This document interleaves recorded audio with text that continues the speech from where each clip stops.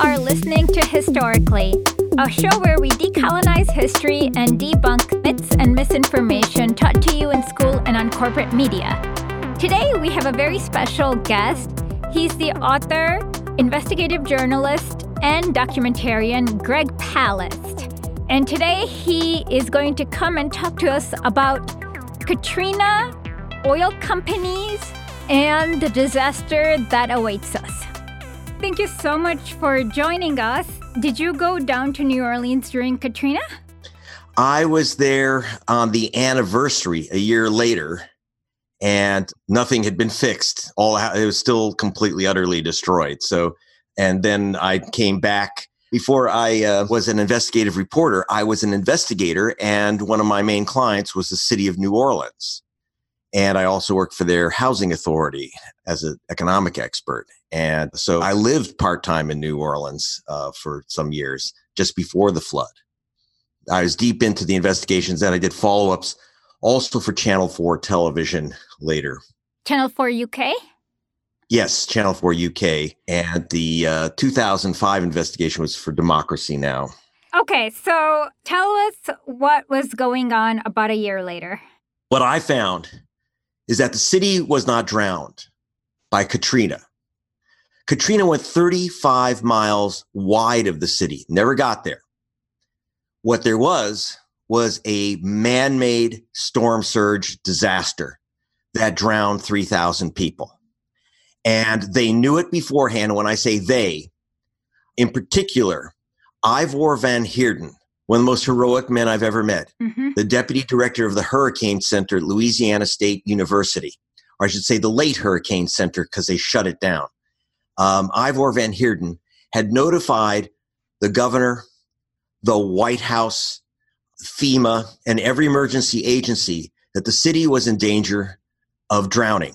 In fact, I worked at Channel 4 television in Britain, and 30 days before the drowning of New Orleans in 2005, Ivor Van Heerden, Dr. Van Heerden, some people call him Dr. Hurricane, said 30 days before the flood, he said, in 1 month, this city could be underwater. And in 1 month, exactly, it was underwater. He had warned about it, and no one would take heed. Particularly, he said, there were several problems. Number one, the Army Corps of Engineers, to pleasure the big oil companies, had run a canal like a shotgun straight from the Gulf of Mexico right to the edge of the city to the Ninth Ward of Louisiana, so that it would be a quick shot from the Gulf to New Orleans and save the oil companies travel time with their tankers to move from the port of New Orleans out to the Gulf. They wouldn't have to wind around through the Mississippi. What this was, according to the experts who years before had warned the Army Corps of Engineers that this is a hurricane highway. It's an invitation to the city to take the Gulf of Mexico and push it if there's a storm surge and the wind going in the right direction, which unfortunately it did, or I should say the wrong direction, pushing the water of the Gulf straight through this gun barrel of a canal built for the oil companies and smash into New Orleans. And that's exactly what happened. Oh, okay. So without the canal, the city would not have been flooded. If it not for the Mr. Go Canal, and I'm not just saying because I talked to one expert about it, the people of New Orleans and the residents, particularly the Ninth Ward, where there were the most drownings, a poor black community, but of homeowners who all lost their homes. I mean, all lost their homes to this day. They sued in federal court, and a federal judge ruled that indeed the city and the Ninth Ward would not have drowned except for the Mr. Go Canal, that is the Mississippi River Gulf outlet, as they called it, Mr. Go. And that the Army Corps of Engineers was warned in writing, in calls. That was not the only warning, okay? Besides, you could have Mr. Go if you then protected the city from the shotgun canal, the hurricane highway they created, by strengthening and lengthening and deepening the levee walls. They were 18 inches short, according to the modeling done at the Hurricane Center at LSU. Ivor Van Heerden, Dr. Van Heerden, contacted the White House. I want to repeat that. He contacted George Bush's White House and spoke to the council, to the president even, saying, we have an emergency. You better get the Army Corps of Engineers down here because any day we have a storm, and we don't need a hurricane, just a storm. Because remember, as Van Heerden said, we didn't have a hurricane hit New Orleans. We had a storm surge. The hurricane didn't hit. He said, this is going to topple over. Those levees are going to topple over. That's exactly what they did. But the Army Corps of Engineers, after creating this disaster, Mr. Go, the Army Corps of Engineers was busy in a place called Iraq. So the Army Corps couldn't save the city of New Orleans from drowning because it was busy rebuilding the bridges that they were destroying in Iraq. So White House was warned in advance. Everyone was warned in advance. I said, like Dr. Van Heerden was on a month on TV saying, we're going to drown. We're going to drown. Next big storm, we're done. By the way, if you feel that things are cool now, I've spoken to Dr. Van Heerden recently. I said, so how is it now? He says it's worse than it ever was. If there's another storm surge, you're gone. This city is gone again. And by the way, I don't think people understand how serious the 2005 storm was. Besides 3,000 people drowning and several, we don't know how many shot dead. We'll go to that in a minute. Mm-hmm. But 80% of the houses, 80%, I don't think people realize, it wasn't a part of the city, 80% of the housing was destroyed. And then there was another warning, and this is the final thing from Van Heerden, and I keep mentioning this very heroic man for a good reason. When I came to him, originally for Democracy Now! And later for Channel 4 television, he told me one other thing that he said is going to get him fired. Two other things. Number one, there was no evacuation plan for New Orleans. Can you imagine? Now, just so you know, I actually worked on a hurricane evacuation plan in my varied life. If you think of Greg Palast as an investigative reporter, but I did a lot of other, I actually used to work for a living as an expert. And one of the things I worked on was a hurricane evacuation plan for Long Island, New York. Now, Long Island, New York is the richest metropolitan statistical area in America. Mm-hmm. New Orleans is one of the poorest. There was a 6-volume hurricane evacuation plan for Long Island. They've had hurricanes and no one dies. New Orleans hired a company called Innovative Emergency Management. What? Big donors to the Republican Party who were hired to do an evacuation plan. Instead of the 6 volumes we had in Long Island, we had 2 pages, that's it, that no one could find by this group, Innovative Emergency Management. Now, how did they get their contract? Well, besides a lot of donations to the Republican Party, they claimed that their team would be headed by James Lee Witt. Now, those in the emergency evacuation business know that James Lee Witt is a legend. He was former head of FEMA, and he knows how to save you from a hurricane. So they said he was going to be in charge of the team. I talked to Mr. James Lee Witt, who said, they called me once and I never heard back from them. They just used his name on a press release and they used his name to get the contract. So New Orleans literally had no evacuation plan. When I called FEMA, I was watching the evacuation before the city drowned when they called for the evacuation. And I'm seeing cars backed up for miles. And yet half the highway is empty because you're not allowed to go in, only out. Now you're supposed to reverse lanes so people can get out. And I said, so how come the plan doesn't have a lane reversal? Can you explain what lane reversal is? Okay, so in other words, lane reversal, it's not rocket science to get people out alive in front of a storm. When I was working on it for this Long Island, you take a 12-lane highway like you have going out of New Orleans. 6 lanes are going out. That ain't enough for everyone getting in their car panicked and going. So you take the 6 lanes going into the city, which have to be closed. You can't have anyone going in except 1 lane for emergency vehicles. And you take those 5 other lanes. So now you have 11 lanes leaving the city, and you can nearly double the amount of people leaving alive. Now, they didn't have that because there was no plan. And by the way, when I asked FEMA for the plan, I'm watching this mayhem before the storm, and I'm expert in this. And so I called FEMA. I said, where's the evacuation plan? And they told me, because they became part of Homeland Security, that the evacuation plan was a national security secret, and what? They couldn't give it to me. That's so ridiculous. Now I said, excuse, you may find that ridiculous. I said, so, I mean, we're laughing, but people drown because of, so I said, listen, how can it be a secret? The police department has to know. The fire department has to know. The bus company has to know. You got to get people out. And here's the problem. When I finally found the little plan, and I went to the offices of the company that was paid to do it $500,000, called Innovative Emergency Management. I went to their offices, and they try to hide from me. They were literally hiding under their desks, and I'm not exaggerating when I went there with my camera. Finally, they came out, and I said, where's the plan? Oh, it's somewhere. What do you mean it's somewhere? You're paid $500,000 for an emergency evacuation plan. If it's secret, how can anyone actually act on it? So I finally got their plan. I guess they pulled it out of the water. And it was basically, here's our plan for $500,000. If there's a hurricane coming, get in your car and drive like hell.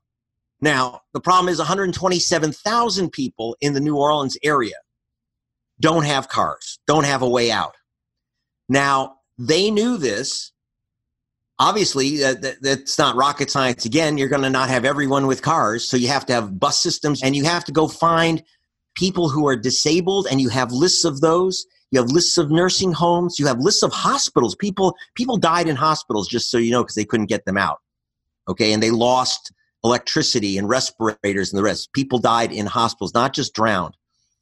And I went to LSU again, the Hurricane Center, and Ivor Van Heerden, and he said, yep, we'd actually developed an emergency evacuation plan for free. I want to repeat that. LSU had developed an emergency evacuation plan, he said, which also said where the pipelines were, because you don't want them exploding. You have to turn them off. We knew where the nursing homes were. We knew where to stage the buses. We knew which way the water would be moving because we had modeled it. But the state turned down the free plan from their own hurricane center in favor of this Republican-connected firm of phonies and con men. And I say that in con women because it was headed by a woman. And I say that advisedly because I don't like to get sued for libel. But these are the guys who said that their team would be headed by the top hurricane evacuation expert in the country who said he had nothing to do with it. So you have to understand, this is a man-made disaster. Don't blame Katrina. Katrina did not drown the city of New Orleans. And I have to tell you that Ivor Van Heerden was threatened. He was fired by Louisiana State. But because he had tenure, they did it in an extraordinary manner. They couldn't fire a tenured professor, so they simply shut the entire hurricane center. Now think about that. The state of Louisiana shut down its hurricane center and replaced it, by the way, with a different operation called its wetlands center, which was funded. So Van Heerden was tossed out. By the way, he did something that was quite extraordinary, one of the only cases ever in which the American Association of University Professors ordered the university to rehire him and pay him his back pay. One of the only cases in which that's ever been done. That it was clear that he was fired for political reasons. And who was behind the firing? Not just the politicians that didn't like him saying, I warned you and you did nothing. There was another group.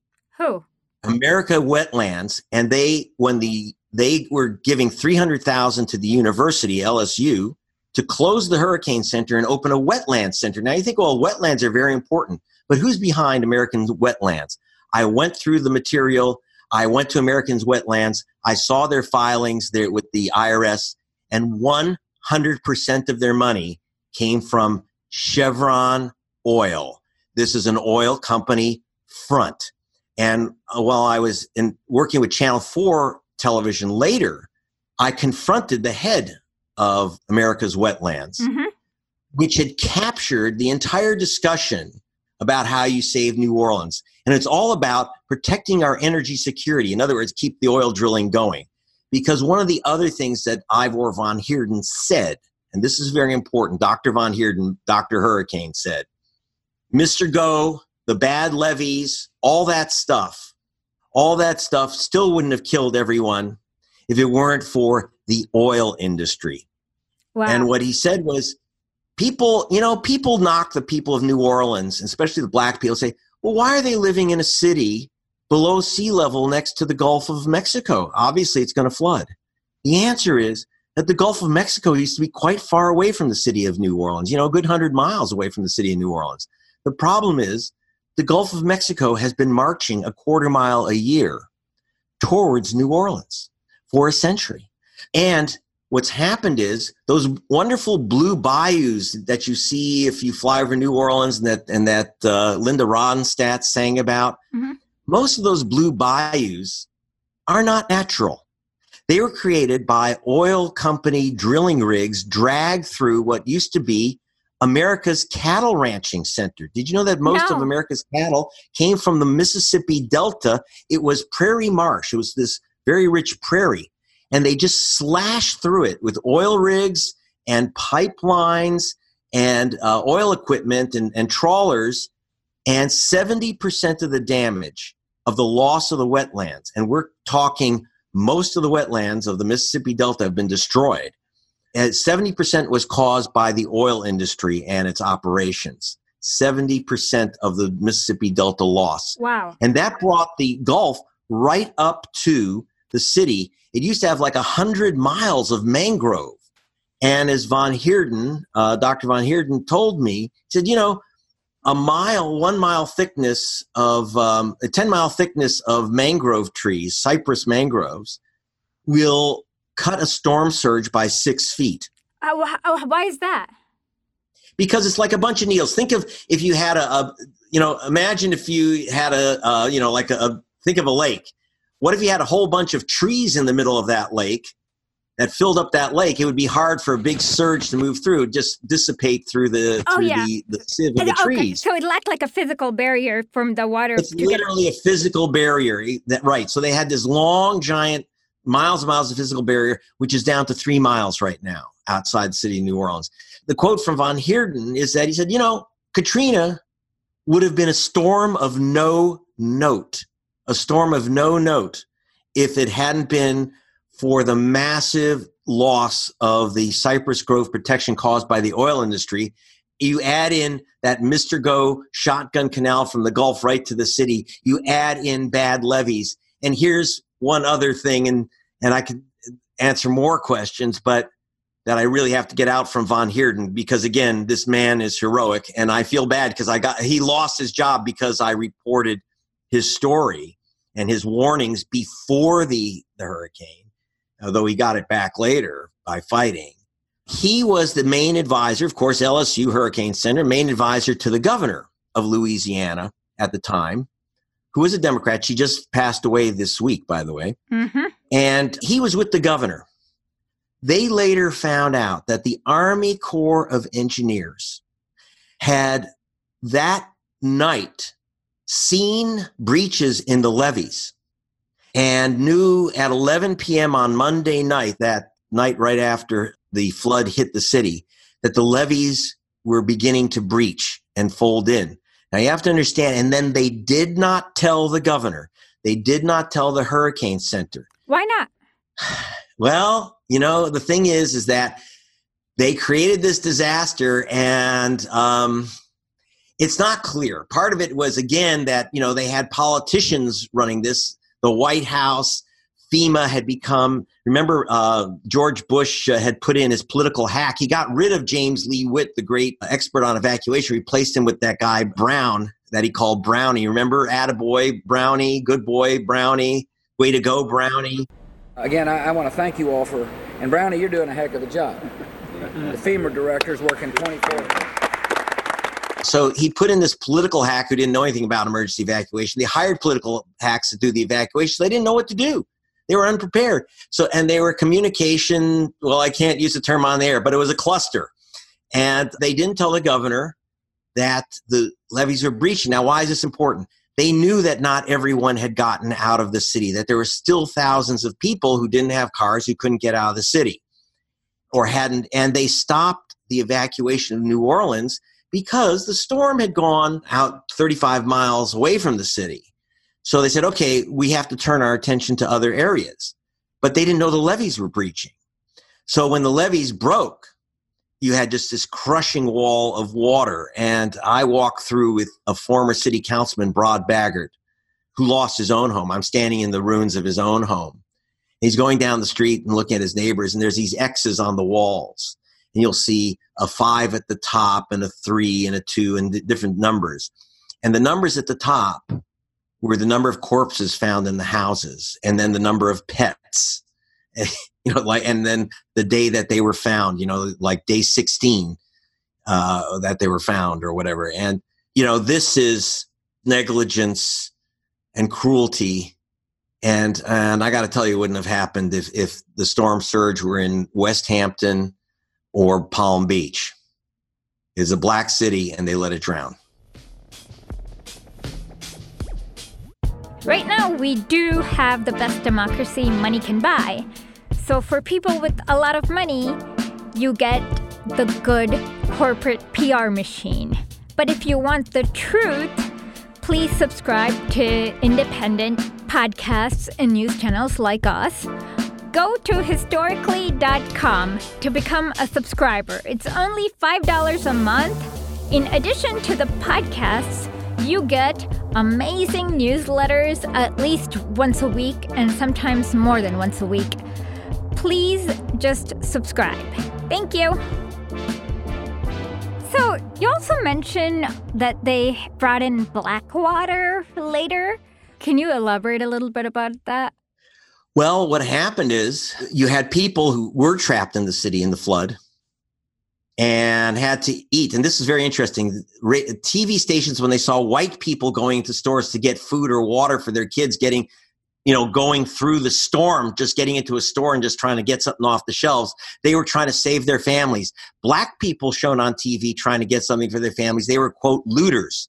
And the governor called for shooting looters on sight. I remember that. Now, you have to understand, we don't know how many. And some counts put it at well over 100. People were gunned down. First of all, there were some police who stopped black people from crossing a bridge. Yep. To escape. Those black folk were gunned down by New Orleans police. They were black people trying to escape, literally gunned down. And by the way, I will say, I guess you could call this there is some justice in this world. Those 4 policemen who simply gunned down black people for trying to cross to safety, they were convicted of murder. But the thing is, if they were the only bad apples, killers, that would be one thing. But there were white people who were standing on the bridges and they were shooting at black people and killing some. And some got convicted, most didn't. There's a lot of black bodies still unaccounted for in that city. And so you had actually, basically, they trapped people there. And one guy, and by the way, if you want to see some of these stories and you want to meet the people, and you want to meet Dr. Von Heerden, you want to meet Brod Baggart in his home which was destroyed. If you want to meet Patricia Thomas, someone we should talk about, who was locked out of her home, a black woman whose home was taken away under the guise of hurricane rebuilding, et cetera. If you want to meet these people and meet the victims and the heroes, watch the film Big Easy to Big Empty, which I'm offering for free at my site, gregpalast.com. It's a half-hour film, which I did for Democracy Now! Originally. And there's also, if you go to YouTube and just type in Greg Palast, New Orleans, Democracy Now!, you'll see a 16-minute version which has these people in it. And you want to meet these people, including one, Stephen Smith. He didn't know how to swim. He got out of his house and he saw people sitting on roofs they were going to drown because the water kept rising above the roofs in the Ninth Ward. So he took a mattress. He didn't know how to swim. Saw that there's this mattress that was floating. And so he got on the mattress and he went rooftop to rooftop gathering people. And he got a couple families to a highway overpass in New Orleans. And so brought them, he thought, to safety. They stayed on that bridge for 3 days with the helicopters. President George Bush came in to have a big event about how he saved the city. And the helicopters were flying over them. And no one stopped to rescue them for 3 days. They had no water.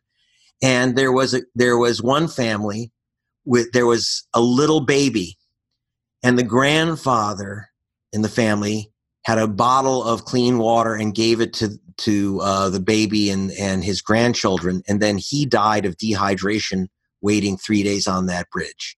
My God. Died of dehydration on that bridge. 3 nights here and 1 night on the bridge. So you were 3 nights stuck in the flood? Right here. Yeah. And they weren't looking for you?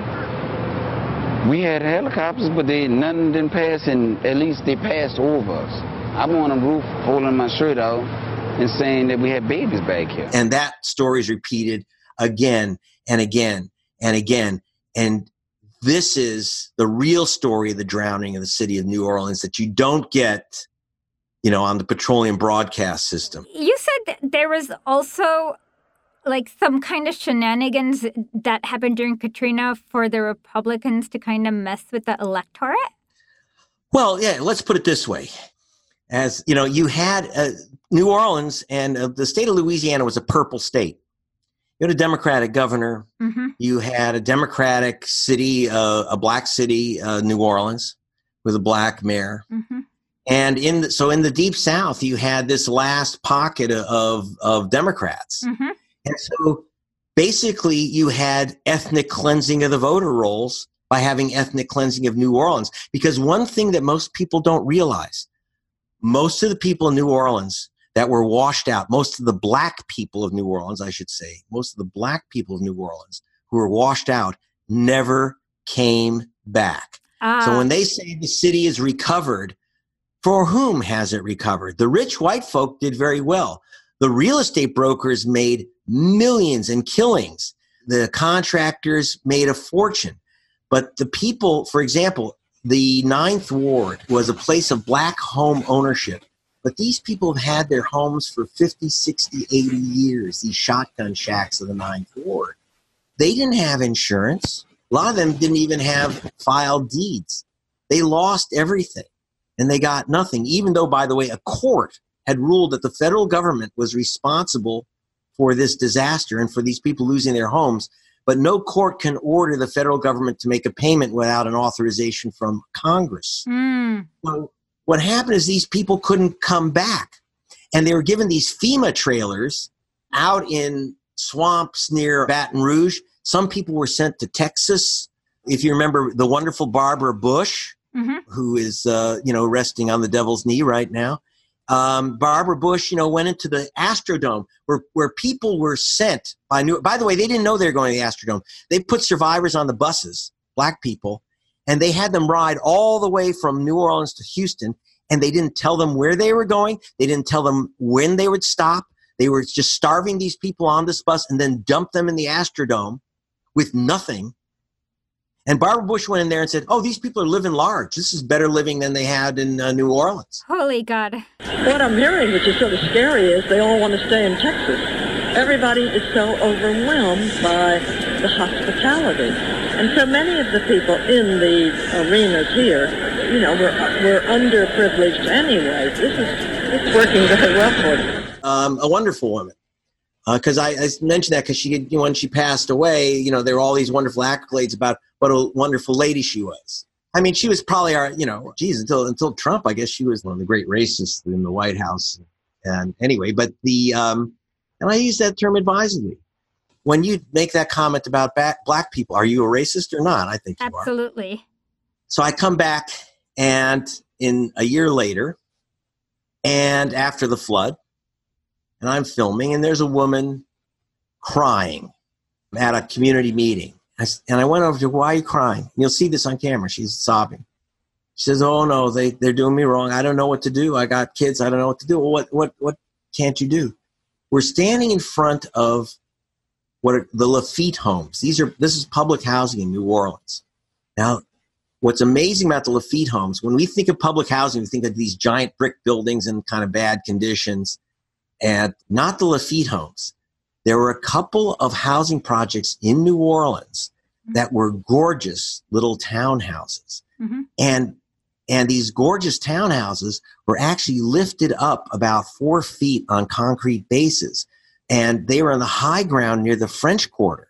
So the Lafitte homes were never touched by Katrina. That is, the water came in but never entered the homes.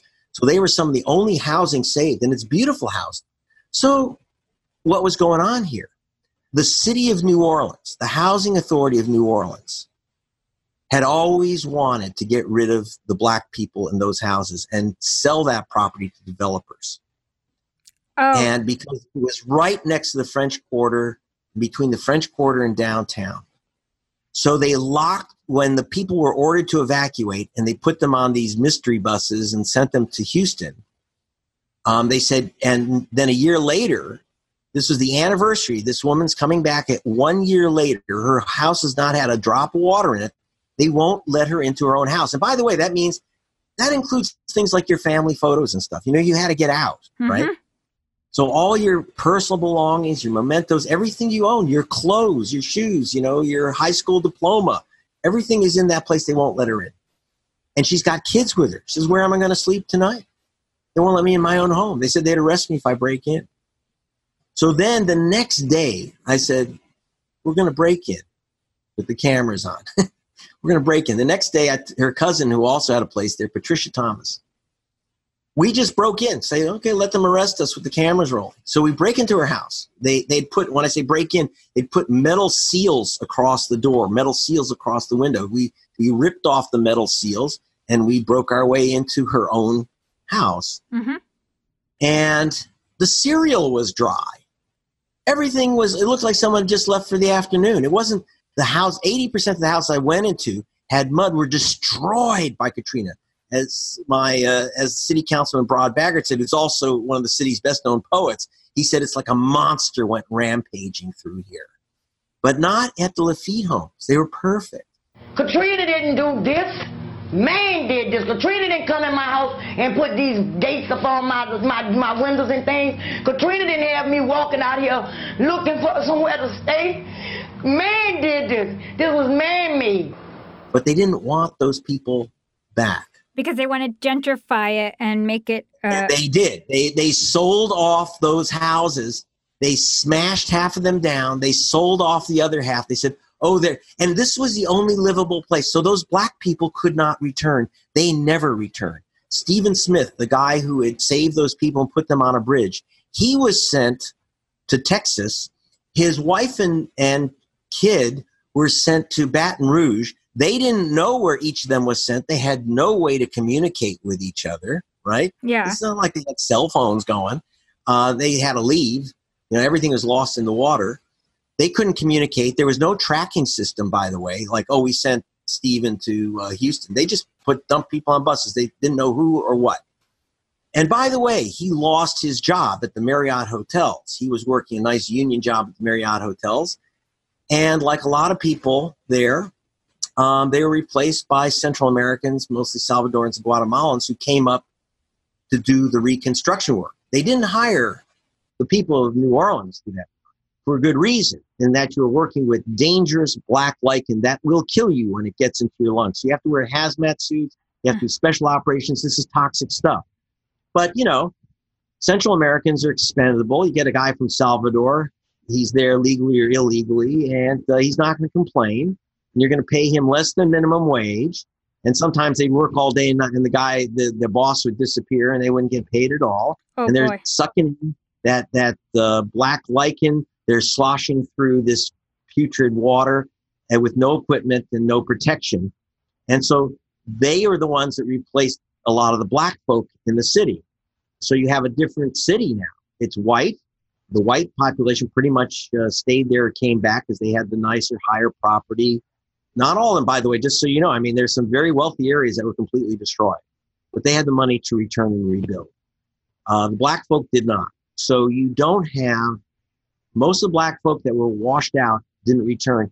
And the Republicans, by the way, loved it. It was ethnic cleansing, and it turned the state from kind of democratic, mostly democratic, to mostly Republican. Some of that is beginning to reverse again. But basically, for the Republicans, it was wonderful. It locked in Republican control of Louisiana and the South. And I guess you can edit this out, but as I once said, Dick Cheney had no problem with that. He's one of the only men who prefers a hurricane to a blowjob. Oh, absolutely. And so, I have to tell you, so you see this it's been a con job about the whole, and understand who's also behind this. It's not just a matter of Republicans. It's about big oil. Again, the oil industry destroyed the protections against the hurricanes, and you got to restore the wetlands. So they just got a step ahead, and the oil companies created this group called America's Wetlands. Mm-hmm. And if you read my book, Vulture's Picnic, I have a chapter called The Kunas Riviera about my investigations for Channel 4 television. And in that investigation, I was told the guy to look out for, the center of the oil operations, is a guy named R. King Milling. Mm-hmm. And as Rod Baggert, the ex-councilman, told me, you have to understand one thing about Milling. He is the Rex. Now, I know when you think of New Orleans, you think of throwing beads and Mardi Gras and people getting drunk and having fun. But actually, those Mardi Gras crews are very important political and social organizations. Mm-hmm. They are basically and two of them, Comus and Rex, are really the kind of secret societies of the white elite. Mm-hmm. And the Rex, the king of Mardi Gras, was R. King Milling. He was the Rex of Rex. Mm-hmm. And now, so you get a little of how Gree operates. It's the political voodoo of the city. Mm-hmm. So he is the main attorney for the oil companies like Chevron and Exxon, chairman of the biggest bank, mm-hmm. head of the Rex Society, and his wife, of course, is Queen of Mardi Gras. And she was also head of something called Women of the Storm. These are the people, kind of the rich white women that came out of their plantation houses to wipe the brows of the poor black folk who were drowning. And what they were doing was collecting money and funds and political support to protect our wetlands, come up with a plan to protect the wetlands. And they even got Sandra Bullock to do a commercial, mm-hmm. a public relation, one of those, PR things like, help the women of the storm rebuild our ravaged coastline. Well, Women of the Storm is another front for Chevron Oil and R. King Milling.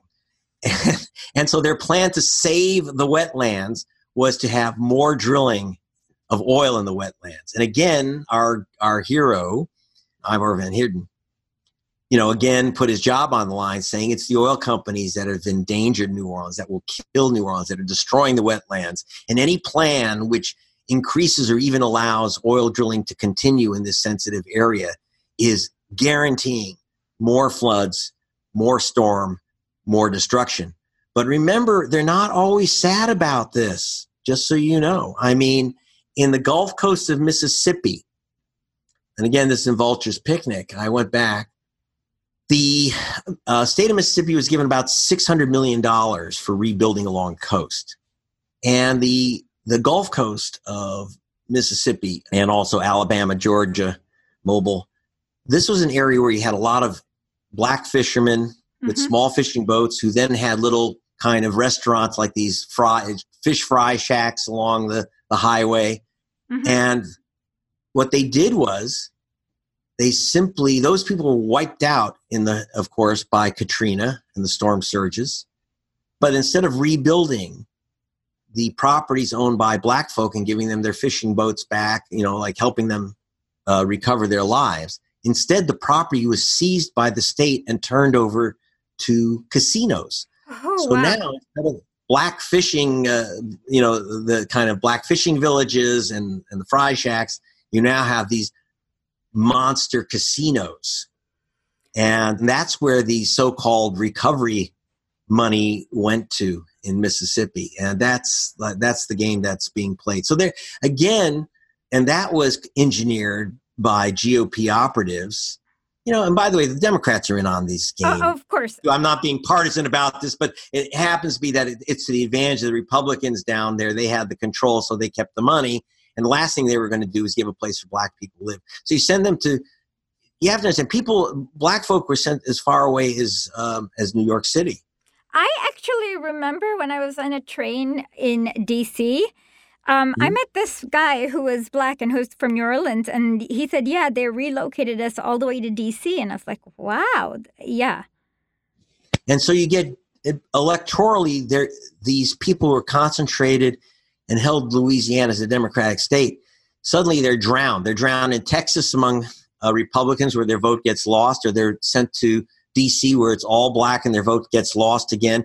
Basically, they drained the state of black folk. Like they say, oh, most of the population of New Orleans is now recovered and it's a booming city. Well, booming for whom?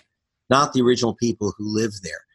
That is part of the great, great tragedy. I met, and then, later, of course, you had, on top of that, the explosion of Deepwater Horizon, another investigation. The British Petroleum, yeah. What did you discover about that? Well, that was, and by the way, there's a bit of relation about how we deal. Remember, it's the oil companies that ultimately destroyed New Orleans. They are the ultimate predators that attacked that city, not Katrina. Mm-hmm. In the case of the Deepwater Horizon, which its 10th anniversary will be April 20th, 2020, I got a call from the Caspian Sea in Asia. Mm-hmm. Those, Greg Palast, I have tentacles out, I have listeners all over the planet. And when the Deepwater Horizon blew up, they said, oh my God, who could have ever figured this would happen? Remember Barack Obama? Remember him? He was the president. He said, there's never been an oil well. All the oil well problems are from tankers or oil destruction in the water, never from oil rigs. Uh-huh. When he was approving oil rigs, when he approved the Deepwater Horizon drilling, in the first place, he said there's no problem here. What I found out is that 17 months before the Deepwater Horizon blew out, there was an identical blowout by another BP Transocean rig. It was a Transocean rig in the Gulf too. Another BP Transocean rig blew out in the Caspian Sea. Oh, near Azerbaijan? Near Azerbaijan, off Baku. Okay. And I actually flew there. I flew to Baku. I flew to Azerbaijan to confirm this. And it was covered up by the Azeri government. You have kind of, that's, the so-called Islamic Republic. Yeah. It was, I call it the Islamic Republic of BP. I was arrested there, by the way. Oh, wow. For this investigation of BP. But then actually BP got me out. They realized that having a reporter who works for BBC and Channel 4 and The Guardian is not arresting me is not a good idea. But of course, they create tremendous fear there about getting this story out. So our sources, some of them disappeared, some of them were beaten up. It was pretty terrifying, the whole thing. But the oil companies never told the U.S. government that they had this blowout in the Caspian Sea, because this happened just before they approved the drilling for the Deepwater Horizon. But you'd think with all that spying and national security intelligence, the U.S. government could have figured it out anyways, but... Oh, here's the bad news for you. The U.S. government not only figured it out, we found out through the WikiLeaks documents. And so thank you, Chelsea Manning, for releasing those documents. We found out that the Bush State Department, run by Condoleezza Rice, had been given notice of the blowout in the Caspian Sea. And they never told the Interior Department, we had this blowout and you're going to have another one. They had the same cause, by the way. The quick-dry cement blew out in both cases. And the State Department was run by Condoleezza Rice. Condoleezza Rice was not only Secretary of State, she was a VLCC, a very large crude carrier. Chevron had named one of its tankers the Condoleezza because she was on their board. And then they still had the tanker. Then they had to change the tanker's name when people started saying, well, you've got a Secretary of State who's also an oil tanker. But they may have changed the name, but that didn't reduce their influence. So she covered up. So Condoleezza Rice covered up the fact, and the State Department covered up the fact they knew about the blowout in the Gulf. Now, understand what's happening here. Put these two events together with the oil companies. Now, by the way, so not only because it was a BP rig, but just so you know, Chevron and Exxon were the junior partners in the ownership of the Caspian Sea rig. All three of those companies' executives knew about that blowout. And those company executives, Chevron, Exxon, and BP's executive, a guy named Rayner, went before Congress and said, this is just before the Deepwater Horizon blew out. They said, we've never had a problem in the Gulf in 50 years. We don't have any problems with deep water drilling. And they knew that they just had a blowout in the Caspian. They lied to Congress. So getting back to the Gulf, I literally flew from Azerbaijan back to the Gulf of Mexico. And you see where the two disasters come together, both man-made. I go out with a professor, Rick Steiner, who is head of studies of oil spills. He was chairman of the biology department at the University of Alaska until the oil companies got him fired. And he took me out to the oiled sites of the Deepwater Horizon 6 months after the blowout, and they still had 600 miles of oil all over the place. And so we stop, and it looks like a chain gang.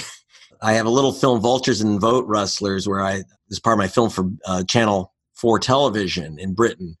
And we pull up, and it's like all these black people in a line. It's like, and you think it's a chain gang, but it's actually guys who've been hired by BP to clean up for the spill. And they had these little, and I kid you not, they had kitty litter pooper scoopers on the end of sticks. And they were skimming the soil and pulling off the little pieces of oil that had coagulated on the beach. By hand. By hand. Well, yeah, they're not supposed to touch it with your hand. That was the other thing. By the way, all those volunteers who went out and started picking up oil with their hands, I don't know how many are going to end up with cancer. But I can tell you this, these guys are out there, and they were out there without respirators. Now, I was involved also in the investigation, not as a reporter, but I was one of the investigators on the Exxon Valdez spill in '89. And the native Alaskans who did most of the cleanup of the spill. They knew you don't go out, you don't get near oil without full hazmat suits and respirators. That crap will kill you. And here were these people without anything. They got gloves and baggies over their shoes, and they're picking up oil. But with pooper scoopers. And I saying, why are you doing this with the pooper scooper? And they're saying, well, they told us that if we can't dig, we'll lose our job. We can only take the top quarter inch of soil, and because that's the surface. And I asked Professor Steiner, who was with me, I said, well, what is this? And he said, come over here. He walked where their white supervisors, right? It's black men picking up this crud, black men and black women. And you got these white supervisors sitting in a tent sucking on their Coca-Colas. And we go out where the supervisor can't see us, and he digs down, Professor Steiner digs down about 8-9 inches. And there's just this whole layer of oozing oil. Oh. And he says, see, they're not allowed to dig down. So we asked Raphael Gill, this workman, so why aren't you digging down and getting the oil? He says, because we'll get fired. And what Steiner said to me is, this is cleanup theater. Cleanup theater. Now, Gill had lost his home and his work in the fishing village in the Gulf with Katrina. He's stuck getting some second-rate job at the casinos when they move in, finally recovers. And then because of the oil spill, there's no one going to these casinos. I mean, not many people want to go to beaches that are covered with crude, right? Yeah. And so now the casinos are going broke. And so they fire all their workers. Now Gill starts living in his car with his son. Okay, like that? And he gets hired by BP to do this cleanup at $14 an hour, which is interesting because, almost 2 decades before, BP was in charge of the oil spill cleanup of the Exxon spill. BP was paying $26 an hour to the natives. They knew how to bargain. But black people 20 years later are getting $14 an hour and no hazmat suits, nothing. And so this is welcome to America. So these two things go together because you had the 1-2 punch to the low-income and black communities of the Gulf Coast. So I'm going to ask you to imagine like a future with a lot more climate change disasters. Is there still a rig that is not stable that could, like, I don't know? Lots of them. Okay. I mean, one of the things that's happened, okay, keep in mind that the Deepwater Horizon was your state-of-the-art rig, right? And in Azerbaijan, while the Russians had terrible, filthy rigs, you had BP and Chevron, these others come in with new equipment. The problem is that they'll play games with safety because, for example, in the case of the Deepwater Horizon, they use quick dry cement. That is in other words, you know the phrase watching cement dry. Yeah. It takes a long time. So you can speed it up by kind of blowing a bunch of nitrous oxide, laughing gas into it. It speeds up the drying. But like if you have a milkshake and you blow bubbles into it, it could create channels. And that's what happens. It just, instead of just making the cement dry quicker and making this emulsion dry, it starts bubbling up. And that means the methane gas can start blowing up through and into the rig. And that's how you had the blowout in both Azerbaijan and in the Gulf. Interestingly, Exxon and Chevron stopped using the quick dry cement after they got the word from Azerbaijan, this crap blows out. BP didn't. Now, Exxon and Chevron and BP are required by international law, by U.S. law, and by their insurers to make public when there's a blowout and there's a problem so it could be analyzed for just this reason. But they didn't. They kept it to themselves. So Exxon said, we're not going to use that stuff because we don't want to lose a rig. BP just decided to roll the dice again. So this is going to be happening again because one thing I found with the oil industry in my years of investigation, including I directed the investigation of racketeering and fraud in the Exxon Valdez breakup. It's very dangerous to stand between an oil company and its money. They're not in the business of producing oil. They're in the business of making money. And the way you make money is that you produce the oil in the cheapest possible way you can. And if you have a spill or, blowout, sometimes it's just better to make the payment than to pay the money up front. And same with, and this is what happens, like there was no protection. The oil companies don't care about destroying the wetlands around New Orleans and that whole wetland area. Right now everyone's going crazy about the new right-wing leader of Brazil burning down the Amazon rainforest. Mm-hmm. But we continue to destroy the wetlands on the Gulf Coast. And that's also, when they talk about the planet's lungs, that's America's lungs there. That's taking the crap, we need those marshes, not only to protect the cities, but also to allow the air to somehow recover and the waters to somehow recover. But they are continuing piping, drilling, destroying the Gulf and the wetlands there. So, and of course, as seas rise, it's a terrible loop. You do these destructive things, you cause the seas to rise. As the seas to rise again, that puts New Orleans further below sea level. It means, and more, the other thing is that the continuation of storm surges. The one thing that they did do, they did put a gigantic plug and block up the the Mississippi River Gulf Outlet Hurricane Highway Canal. So now, by the way, it's useless as a canal. So it's like this billion-dollar nonsense project. Thank God they did stop it. But you're going to have more storm surges. You're going to have more destruction. And Von Heerden has told me, not only the city of New Orleans, that whole Gulf Coast is in such danger, and people are going to die. People are going to drown. They haven't gotten a lot smarter about evacuation levies or anything because it's too expensive. The oil companies don't want to pay for the destruction that they caused. Is there a safe way to do deep water drilling, or does it need to be banned forever? I've found that there's safe ways to do almost anything if you spend the money. I was also an investigator of fraud and racketeering in the nuclear industry, for example, Fukushima. They said, they couldn't have expected an earthquake of that size. Actually, they did expect an earthquake of that size. It was in their documents. They supposedly prepared for it, and they hadn't because it's too expensive. And the nuclear plants, so you have a lot of dangerous nuclear plants, not because nuclear power is dangerous per se, but to make a safe nuclear plant, each plant would cost $100 billion to make it really safe. To do deep water drilling, there are safe ways to do it, but they're expensive ways to do it. For a while, Brazil was doing deep water drilling, and they were very careful about their methods. All these things are inherently dangerous. I mean, the best thing we can do is obviously stop using fossil fuels so we don't have to take a chance. We don't have to go double or nothing on our coastlines. The coastline of Alaska, for example, is still not recovered. When I flew back to Alaska 20 years after the oil spill, and I literally was able to pick up big gobs of oil from the Exxon Valdez 20 years later. And by the way, I wasn't guessing because it has a certain chemical signature. That's the Exxon Valdez oil. So we know it's still the Exxon Valdez oil.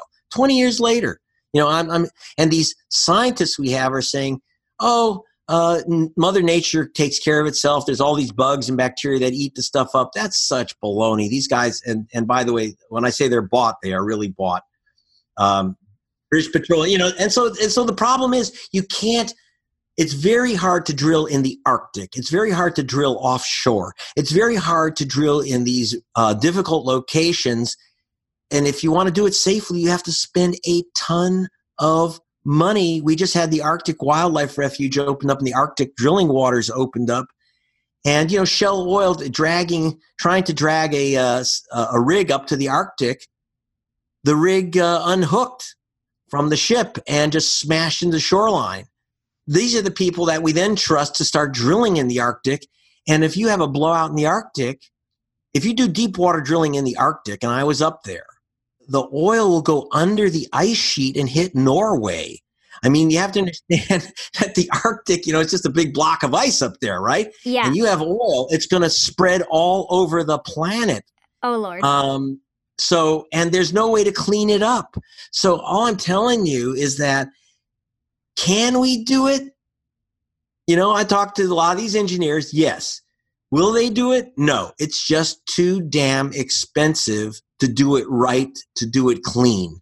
It's a lot less expensive to buy some politicians, buy yourself some politicians, buy yourself some environmental groups, and cut all the corners and drill unsafely, and the public takes the chance. Yeah, and that was the subject of one of your first documentaries, The Best Government Money Can Buy. Yeah, the best democracy money can buy. And so I just did an update of The Best Democracy Money Can Buy, commissioned by the Reverend Jesse Jackson this year, on how they could steal how Trump stole the 2016 election and how they could steal 2020, because it's very important. You can't take away people's livelihoods and their lives. You can't poison people. You can't do all these things unless you take away their vote, because they will react, just like New Orleans. If the black people were still there and could still vote, you would have an end to the oilocracy of New Orleans and Louisiana. People won't tolerate having their lives destroyed, so you have to take away their vote in various ways. And obviously, in the case of New Orleans, don't let them back in the city. And by the way, I was charged by Homeland Security doing that investigation of New Orleans. I went up to what they called, with no sense of irony, Renaissance Village, where they had 1,000 FEMA trailers of the victims who were not allowed to bring their trailers back into the city, even if they own land. You couldn't bring your trailer, for example, back and put it on your own property and start rebuilding. Why not? Because FEMA wouldn't let you, because you were a prisoner. You have to understand, these black people were effectively prisoners of a kind of racial and class war. They wouldn't let them out. You want your FEMA trailer, you can't go back to your plot of land, right? So they kept them in Renaissance Village. And by the way, if you ask the city and the state why they did that, say, we want to protect people from toxic, we got to make sure that there's no toxins on their property, et cetera. And what I did was, when I went up there, I filmed the plume of toxic smoke covering the FEMA trailers coming from the nearby Exxon oil chemical cracking plant, which is the biggest, the Baton Rouge chemical cracking plant owned by Exxon is the biggest in the United States. And they put the FEMA trailers right next to this cancer machine. In fact, it's known by doctors, it's called Cancer Alley for a reason. That's where they put the people from New Orleans in these trailers in Cancer Alley. I was filming the cancer machine from about a quarter mile away, by the way, just so I could show the plume and the whole thing. And Exxon put in a complaint, and Homeland Security issued a warrant for my arrest because they said that I was filming, I violated the Patriot Act by filming national security property. It was that the Exxon chemical plant is a national security asset, which is protected by Homeland Security. So I couldn't take pictures, they said, because, you know, terrorists might then see that there's a big chemical plant there. And terrorists will have access to Google Earth. They know where everything is. I said exactly that to this. So I got called by the FBI. And this FBI detective said, you know, this is very, I said, you know, excuse me, but if terrorists want to know where that plant is, they look at Google Earth and they can get the exact coordinates of every single smokestack and pipe in that place on Google Earth. And he said, oh, you think this is funny? And I said, no, this isn't funny. He says, you know, there's real terrorists out there. People were killed on September 11th. I said, I know. I had an office in the World Trade Center on September 11th of 2001. And that's where my offices were. And I said, yes, people died. Why don't you go find the people that did it instead of chasing me around at Exxon's request? Then at the time, there was the Air America Radio Network, so I immediately went on the Air America Radio Network and said, they're about to come and get me and throw me in Guantanamo. And so there's a lot of heat on Homeland Security and Exxon, and they backed off. But, you know, not many people have the protection of having a radio or TV network behind them. So I'm protected. But the people who are victims of, and by the way, you notice, and I want you to take notice, someone listening might say, hey, weren't you supposed to talk about New Orleans? You talk about New Orleans, then you talk about the Deepwater Horizon, then you talk about the Exxon Valdez, then you're talking about Fukushima nuclear plants. Yes, it's one topic. And vote theft, it's one topic. Because it's really, you can't look at the deaths in New Orleans and the destruction of that city without understanding that is one political operation. You have oil companies and big finance against the rest of us. It is a type of what New Orleans was simply a front in the class war. No, I'm not a Marxist. I'm just telling you that's too fancy for me. I'm just a gumshoe investigator. But I'm telling you, it's us and them. It's the rich and their resources, and it's us who, you know, they get the gold mine, we get the shaft. That's the real story of New Orleans. It was just one more case of it in which I went in to prove how it's done. And that's why, you know, and I try, and unlike other reporters, I go back and back and back to see what happens. People have forgotten about New Orleans. I bless this program. And I love your whole series, by the way, and you can use that endorsement.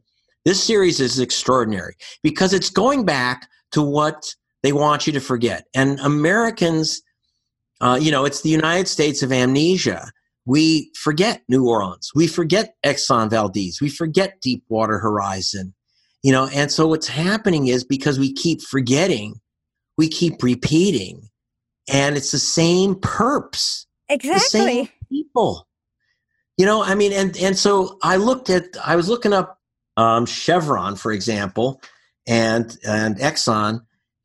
They had removed, and this is officially, through permits, so it was legal, Exxon and Chevron together had removed 4 million square acres of Louisiana wetlands for their pipes and drilling. 4 million. My God. And that's still going on today. And that's the other thing. People have to understand. Climate change is, you know, people keep saying, oh, we have to protect our grandchildren and children. We have to protect our grandparents. This stuff is hitting us right now because you don't need to have the sea levels rise by 40 feet to drown a city, as you just saw in New Orleans. You just need an increase in the number and severity of storms. You just need that slight change is disastrous and deadly right now.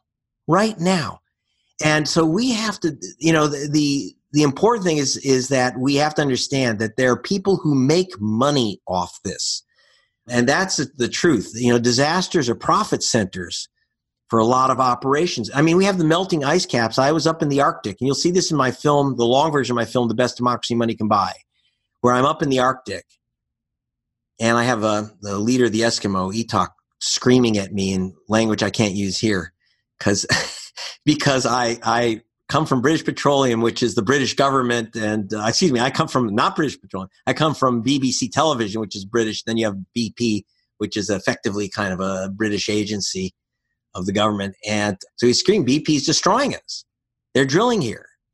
And they love it because as the ice cap recedes, they now have 12 months a year open water on the Arctic Alaskan coast. Oh. A bunch of that coast now is not iced over. Up at the Eskimo Center, Kaktovik, where they got licensed to drill, that whole coast now no longer has ice coming in winter. It's receded. Wow. The result is that these guys can now drill. They love it. So global warming is a profit center for the resource companies. They cause it and then they profit from it. And so as long as there's a profit to be had from disaster, as long as disasters are not charged to the people that cause the damage. In other words, if the oil companies, as Dr. Von Heerden said, cause ultimately, or the ultimate malefactors causing the drowning of the city of New Orleans, they're not paying for that damage. They're not paying for that damage. The victims are paying for that damage. So then there's no incentive for them to not continue.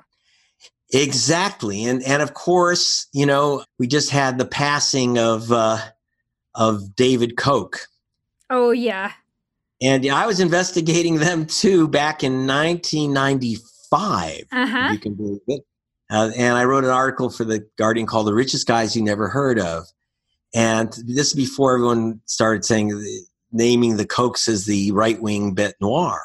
Mm-hmm. But they were involved, again, in this kind of oil, they were at the cutting edge of oil industry thievery. And I use that term very carefully and advisedly because I don't have the lawyers that they do. They stole from a native tribe, right? That's right. That was a story that I uncovered in First Report, that they were stealing from the Osage Indians of Oklahoma. They had a contract with the Osage to take the oil from their stripper wells. These, those little pump jacks that, you see the horses bob up and down. Yeah. Those things might produce 20 barrels a month. That's it. And it's not worth running a pipe. So Koch Industries got a contract with the Indians to go pick up their oil from each of these little stripper wells. You had Indians living in the Osage, living in mobile homes in the middle of Oklahoma, just dust and nothing. And their royalties from that, maybe they'll get $50 a month. But for them, that was that was the only cash they had. So this was a big deal. And the Koch brothers were simply taking the oil, and they would take, say, 20 barrels of oil from a stripper well in their truck. And the trucker was told by Charles Koch personally, to take the oil, take more oil than you're marking down. So they marked down 18 barrels instead of 20. And they were skimming, and it added up to hundreds of millions of dollars lost by the Native Americans and by the U.S. government, because that's also U.S. government property. They shared in the royalties. And there was an indictment that was drawn up by the federal prosecutor of Kansas and Oklahoma against Charles Koch and against the company that was go to jail, a crime for stealing, theft of oil from an Indian reservation, federal crime, and theft of oil from the U.S. Treasury, another crime.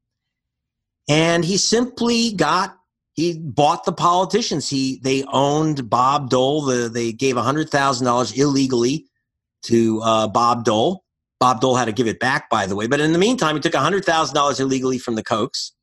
And then he got him and his Senate buddy, Senator Nichols, to have the prosecutor fired by the federal government and replaced with a Koch Industries lawyer who immediately quashed the indictment and even did something unusual, sent a note to the Kochs saying, "You are not indicted."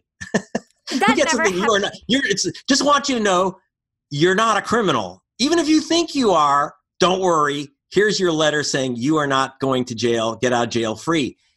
Now, why do I bring this up? That's way back, right? Now we're back in stealing oil in the 80s by the Kochs. Started there because it's the question of impunity. When you said, do they have an incentive? They don't have an incentive to go straight, because if you buy the cops, if you buy the government, if you buy the regulators, if you buy the prosecutors, if you get to name them, then you're home free. There's no more control. And, British Petroleum, it's like, so again, you had the oil companies locked into the government, into the Bush administration. Obviously, oil was really close to the Bush administration. Last thing you're going to do is say, you're destroying the wetlands and threatening New Orleans. And of course, these guys, on top of everything else, are saying, are cutting taxes, so there's no funding for your protection agencies and your regulatory agencies. And, and they developed this whole thing that the government is your enemy, where as opposed to the government is the extension is your democratic voice and your democratic power to control those who have more money than votes. Exactly. So if you want follow-up, first of all, go to gregpalast.com, GregPalast, gregpalast.com. And there you can download for free. I have a foundation. Want to make a donation? I won't say no. But please download for free Big Easy to Big Empty, The Untold Story of New Orleans. You can also see that's a half-hour version. There's a 16-minute version for Democracy Now!, which you can find on YouTube. New Orleans, Greg Palast, Democracy Now! The other is the book Vulture's Picnic, which is my investigations in New Orleans, all over the place, from the Arctic to New Orleans to Azerbaijan and beyond. And that also gives you further bits of the story. And so I'm staying, in other words, I keep staying on it. I don't drop it. Oh, yeah, I've noticed that. And I didn't know about the update to the best democracy money can buy, but I'm going to watch that tonight. Yes, and that's just been updated. That's a shorter version, friendly for schools and churches, because we took out the swearing Eskimo. And by the way, he's not Inuit. He'd be very upset. He just passed away. He was the leader of the Eskimo. He said, Inuit is a language. Eskimo is who we are. But these are, it's an extraordinary story. So if you get the longer version, you get your Eskimo. And if you get the shorter version, it gives you the impact of how the elections get mucked with. But I make a very important point in the film, and this is the important point, is it's called The Best Democracy Money Can Buy. And it's based on my book, also Billionaires and Ballot Bandits, because it's not just about stealing votes. I name the billionaires and others who are behind this vote theft, because the Kochs actually are not Republicans. People often have that wrong. They're not Republicans. David was a libertarian. He didn't like the Republican Party. They don't particularly like Trump. It doesn't matter to them. It's all about the money, that they have control over the regulatory agencies, that they destroy the regulatory agencies or simply capture them. And it's the other billionaires, and it's the big oil companies, and the tremendous power they have. Not all the power, because I'm going to tell you something, the public does win. We still have more votes than they have money in the end, if we vote and we stay active, and that's very, very important. It's not a tale of endless woe and destruction, and they're too powerful for us to take on. That's a ridiculous story. One of the reasons I bother, and one of the reasons I'm talking to you, is that people get the information, they get upset, they vote, they take action, they join organizations, and I think that's and we win. We did win an environmental protection agency. It might not protect us or environment as much as we want right now, but we do have these agencies which were created by public demand. Absolutely. I agree. It's not the time to be despondent. It's the time to be very active. Yes, and I think people are waking up again. It goes in waves. And so I'm very happy to be on this program because, again, we forget New Orleans. And that's dangerous for all of us because it gave us lessons of what happens when oil industry, big finance, and politicians who are for sale get together and what happens to us. And that story continues on. And it will. Well, thank you so much, Greg, for joining us, and have a great day. You too. Bye. Bye. Music for this show is done by Rectech. You can find him on SoundCloud and on Spotify. WRECKTECH. And thank you for listening to our show.